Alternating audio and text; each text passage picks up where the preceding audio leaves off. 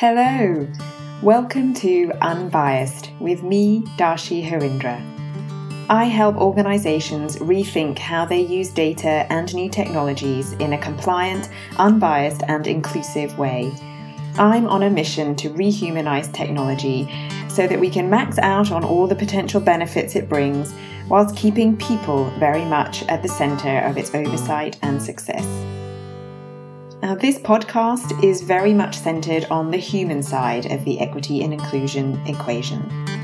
Through guests sharing their stories of how bias has affected and continues to affect their day-to-day lives, we can get a glimpse into the beautifully complex fabric interwoven into our communities.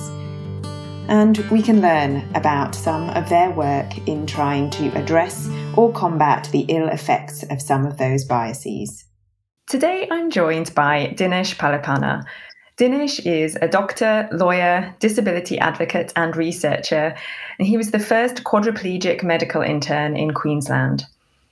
Halfway through medical school, he was involved in a motor vehicle accident that caused a cervical spinal cord injury.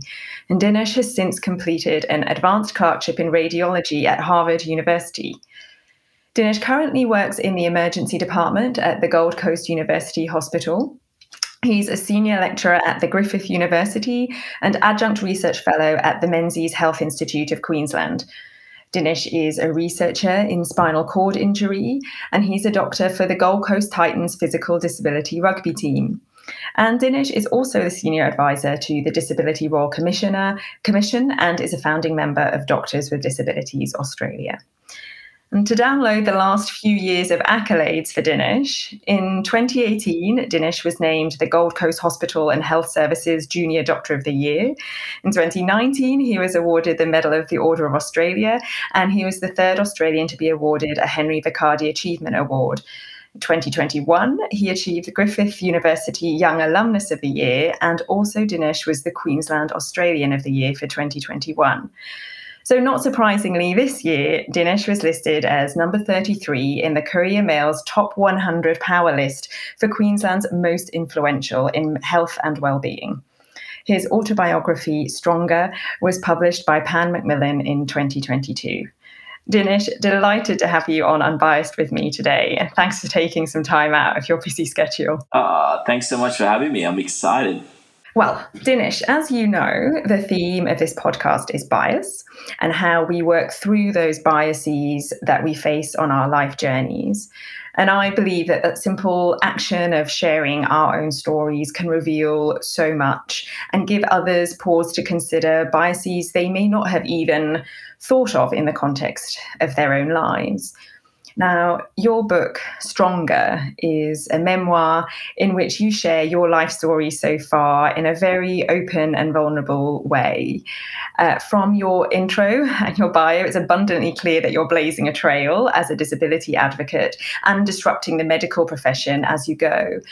But your experiences shared in the book touch on a whole gamut of other biases that lead people to often put restrictive labels on others. You address socioeconomic status, the racism that you have witnessed and been victim of at times throughout your life as a Sri Lankan-born brown man, and you also tackle mental health issues. And you address that stigma that can come from any one of those things. So I really want to delve into some of all of those areas. But before I do, I always like to start from the beginning. So Dinesh, please, for those who haven't read your book yet, could you give some context and tell us how it all began? Yeah, of course. Well, it all began in 1984 in Sri Lanka. That's when I was born in the city of Kandy, which is in central Sri Lanka, to my amazing mum, who says that I was a breech baby, so she always tells me that I couldn't even be bothered turning. So I was born there, and Sri Lanka's history is there's a lot to it, right? It was going through conflict at the time, and there was a civil war between the Sinhalese and Tamil people, and there was a political war with the socialist uprising. So there was so much happening in the country at the time, and it was a pretty violent period in its history as well. And I often think, right, like I was just listening to the introduction that you made just then, and I always get sad when I see the divisive comments and those sort of attitudes that sometimes come up in our society today, because I've seen what the worst of it looks like, which was the Civil War. So I think it was a really tough time, and that's where life started, really.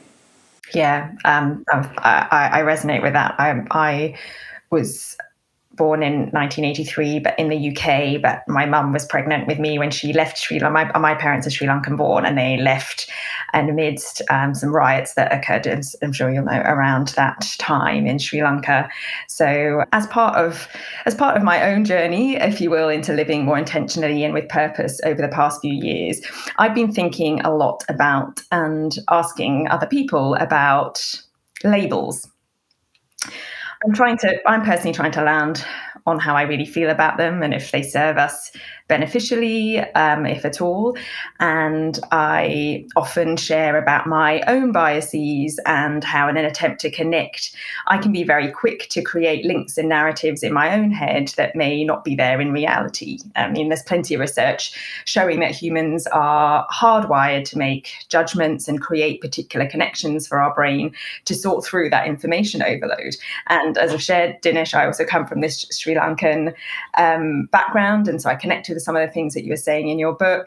But those connections through labels, like from my own, I'll share a couple of examples. When I was reading your book, it could have been really silly things, like I think you mentioned how you really dislike fruit-flavored desserts. Like, a dessert is not a dessert unless it's chocolate. And that is absolutely how I and lots of my members of my family feel. So I'm suddenly like, is this a Sri Lankan thing that we just only need chocolate for desserts rather than just a fellow other human being that shares a particular preference for chocolate over fruit, doesn't belong after a main meal. But it also, on another level, I had made an assumption when learning that you're a doctor, Dinesh, that rather than being the really purpose-driven path and vocation that it was for you, I had made an assumption based on a lot of experiences of my own family and other sort of immigrant Sri Lankans that you became a doctor because you were brought up in a classic middle-class immigrant background, immigrant household, had a good education and got the grades to study medicine. And therefore that's what you did, because that's what was a parental expectation. For me, I know that's changing a lot, but when I was growing up in the UK in the 90s, if you're a Sri Lankan immigrant and you weren't a doctor, it was because you couldn't be one rather than you chose not to be. So that's my long-winded way of asking you, at this point in time, where do you stand on the value of labels? Do you think there's a place for them, even if as a motivating factor in galvanizing you to break through the boxes that labels can sometimes confine you in? What are your thoughts? I guess the most prominent label that I navigate these days is disability. And there are lots of different opinions about disability, and the prevailing, I suppose, community approach or attitude is that it's not a bad word, it's a good word, and that it should be used without feeling bad. But I always wonder, like, when you look at it in the traditional sense, whether what is disability? Like, because I've done so much more after the spinal cord injury than I did before, and so I don't know. I also read that I read once that a human being cannot be broken, but it's society that breaks them. So when we look at labels like disability, I wonder what that actually means. I wonder what those kind of labels mean. And then looking at labels like Sri Lankan or skin color or brown or whatever, my family was not your traditional nuclear family. Like, it's evolved from a few different, like, it's not the standard sort of Sri Lankan family, and because of that, I think it was always difficult to navigate the Sri Lankan community because of it. And there was even a period where it was like sort of the talk of the town and that kind of thing, and I found that to be really quite disappointing. And then I was really lucky in that when we moved to Australia, we moved to Byron Bay, which was a very small town back then, and it was full of diversity, and there weren't actually many. There was, I think, one other Sri Lankan family there. So we quickly, I grew up with so many different people, and there wasn't really any labels there. Like, I was Dinesh, and I was a person, and no one cared. No one cared about where I was from or what my skin color was or anything like that. No one actually cared, and I was just me. So I went to school in my formative years in a place where we didn't really have labels. And that was really cool, I think. So I grew up without that. And then lately I've been reflecting as well, because when we talk about, say, politics, people identify as being left or right or this or that. And then you sit on a camp, right? And then you automatically think, oh, no, my politics are left-wing, and therefore, I'm this or that, or no, my politics are right wing, and I'm this or that, but all that's actually really damaging, and I think people are just fundamentally, like, I think people don't go out wanting to hurt others, or people don't go out wanting to, I don't think they inherently have ill will, but when we put ourselves into these camps, and when we label ourselves and we label others, I think that leaves a lot of room for division and conflict, and that's what I don't really like. Yeah, I'm really reflecting on that thing that you shared about, actually, that you said you'd read, that, it's not so much the labels that can be, effectively, that it's not the labels that can be problematic, it's what we interpret or what society puts around those labels, because that makes a lot of sense to me. As soon as you assign a label to yourself or someone else, that to take the left or right leaning, political example, you then have to reconcile the fact that you only have some of those traits, you're not all of that thing, and then it becomes this sort of vicious cycle of an individual problem in trying to place ourselves in order to belong to something, versus just having a playing field where we just are who we are, and the terms that we use to describe ourselves are nothing other than descriptors. So yeah, I think that's also a way of saying I'm still trying to grapple with those things. But where your insights are really interesting, Dinesh, is that you deal with a whole host of labels and how they kind of intersect with each other. So I really value those insights as a result. And you also, you mentioned how disability is probably the one that you're working alongside and with and around the most, and that you've been doing so much more so post your injury and all the advocacy work that you're doing. But you talk about in your book, before that you had the accident that caused your spinal cord injury, you shared quite openly about suffering from depression whilst you were a law student, I think. And I was really moved by your depiction. But in particular, you suggested that depression in some ways felt worse to you than your physical disability does now. And you said, and I quote, "Being a prisoner of the mind is far worse than the body." So could you go into a bit more detail on the personal impacts on you to being what you described as that prisoner of the mind? And to what extent have those experiences, and do those experiences also play a part in your disability advocacy work now? Yeah, I read a book, I can't remember which book it was, but I read a book a little while ago that, and it talked about Malcolm X, and he was in prison for a period of time. And apparently, Malcolm X said that it was when he was in prison that he felt the most free because he read so many books and he expanded his mind and he learned a lot and this and that. So even though he was literally a prisoner in a jail, he became who he was and he felt free. And it was the same for me, I think, because when your mind is when I was depressed, it was tough. Like it was really tough, and my soul suffered, and I was really paralyzed. Like I struggled at law school, I struggled with jobs, I struggled with relationships, I struggled with friendships, I struggled to interact, I struggled so much, and it was hard. So, but after the spinal cord injury, I've been able to do so many different things, and all these things that we talked about, me and you, after the spinal cord injury. So I do think it was a lot harder for me. I think it was a lot more paralyzing, the depression, honestly. So I feel that if I have my soul and my mind, I can do. I feel like I'm free.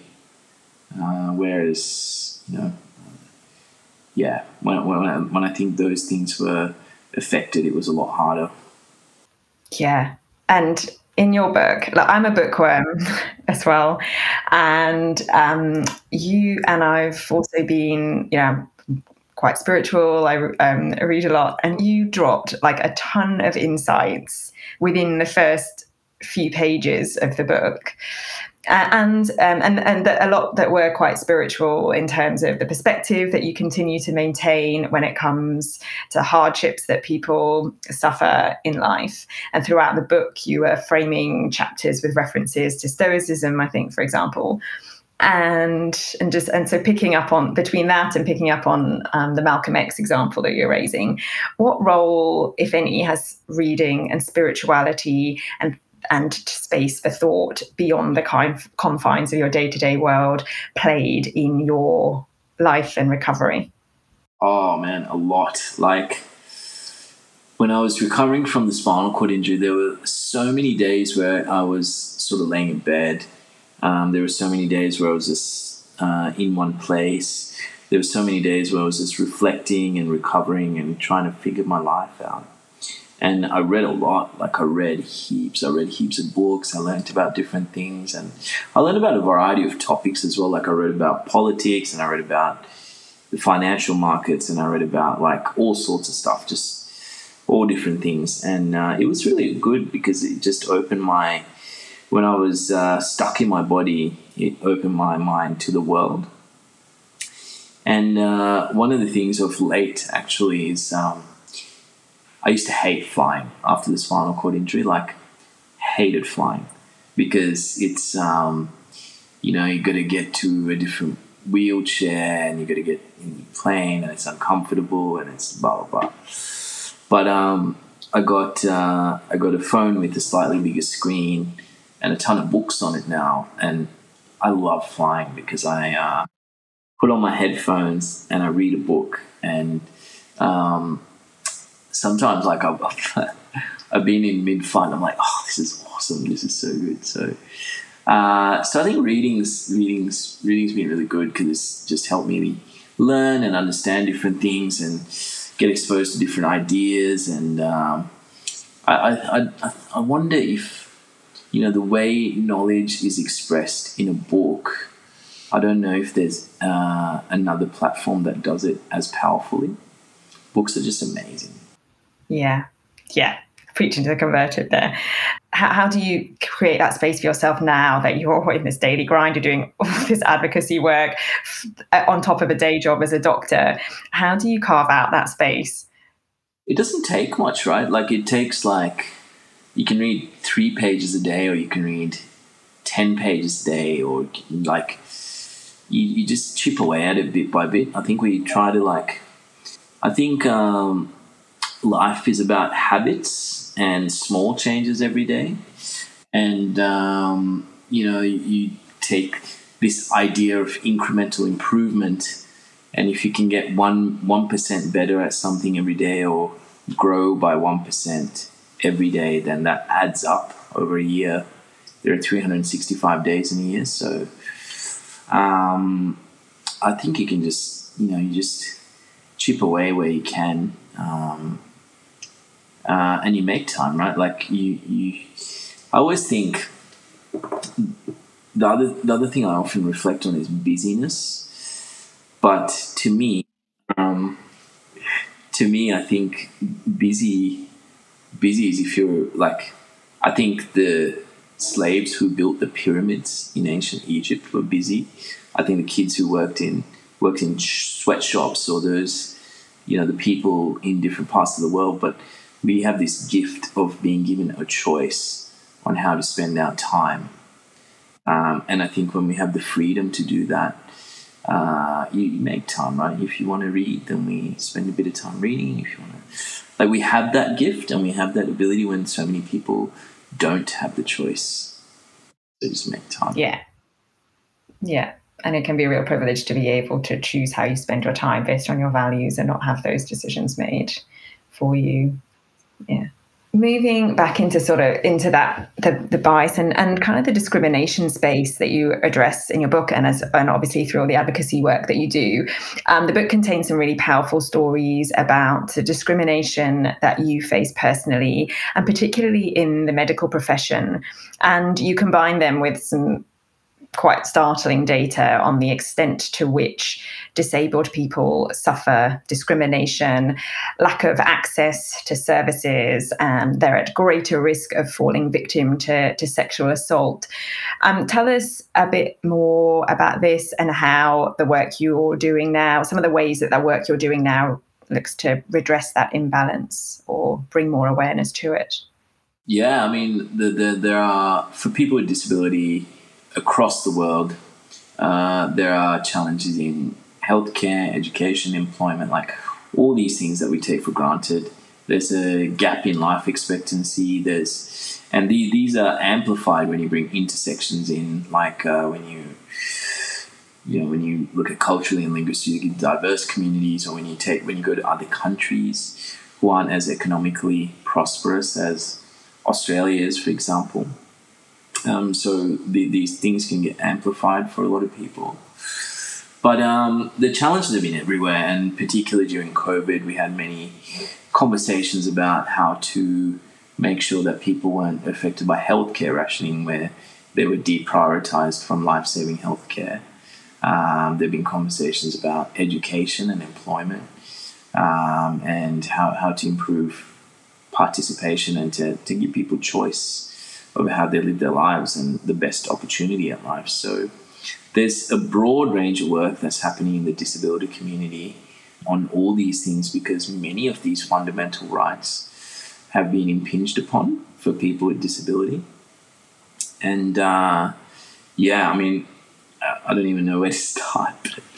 But I think with the investment in the NDIS and with so many passionate people in the community, we're starting to make progress, and things are starting to change. So to round off, Dinesh, then final question, what is one or a few tangible things or an attitude that many people without a disability have that you think, if we could change that, could have the biggest impact on equality for disabled people? I think labels, right? Labels can be damaging, because if we were having a chat and if we were on different ends of the political spectrum and oh no, she's a righty or a lefty or whatever, people immediately have judgments about who each other are, or so I think labels are really can be quite risky. But I think the other thing is actually what we need the most in the world, I think, is kindness. And it's this kindness that goes both ways. If we're just kind to each other, and if we're kind to each other to allow each other to make mistakes, right? Because you see sometimes people make a misstep with all good intentions about the wrong wording or something like that, and we're so quick to punish people as a society. But I think we need kindness. I think we need kindness from both directions for us to progress and move forward and flourish.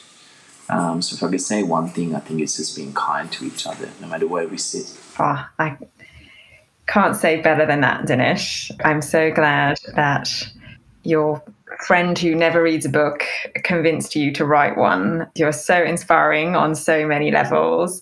And it gives me great hope that someone like you get to represent Australia in the way that you do. And I hope those accolades keep on coming. You can spread your word far and wide. Thank you so much for taking time out. Thank you, Dash. Thanks so much for having me. It's been a blast. I've enjoyed our conversation. I hope you enjoyed this episode of Unbiased with me, Darshi Harindra. I derive so much energy and learn so much from speaking to such inspiring guests and amplifying diverse voices. If you feel the same way, please do subscribe to the podcast on whichever platform you consume your content from, and follow me and the podcast so you can get all the latest episodes as they drop. I'd also love to hear from you. What works for you? What you'd like to hear more of? You can connect with me via my website, darshiharindra.com. Until next time, stay open,